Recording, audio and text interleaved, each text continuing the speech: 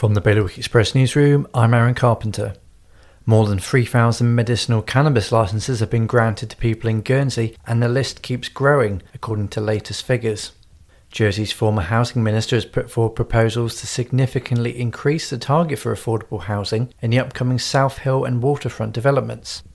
Cash-strapped people in Guernsey will be hit by increasing contribution rates because of shortfalls in the long-term insurance fund, which currently pays around £50,000 a year towards the care needs of people who move to Guernsey later in life. And a Jersey bodybuilder has won her class at the first Arnold event to be held in Britain, a prestigious competition and festival founded by the sport's biggest name, Arnold Schwarzenegger. For more on all these stories and all the latest news, visit bailiwickexpress.com. Your weather, mainly sunny today with highs of 17 degrees. That's Bailiwick Radio News.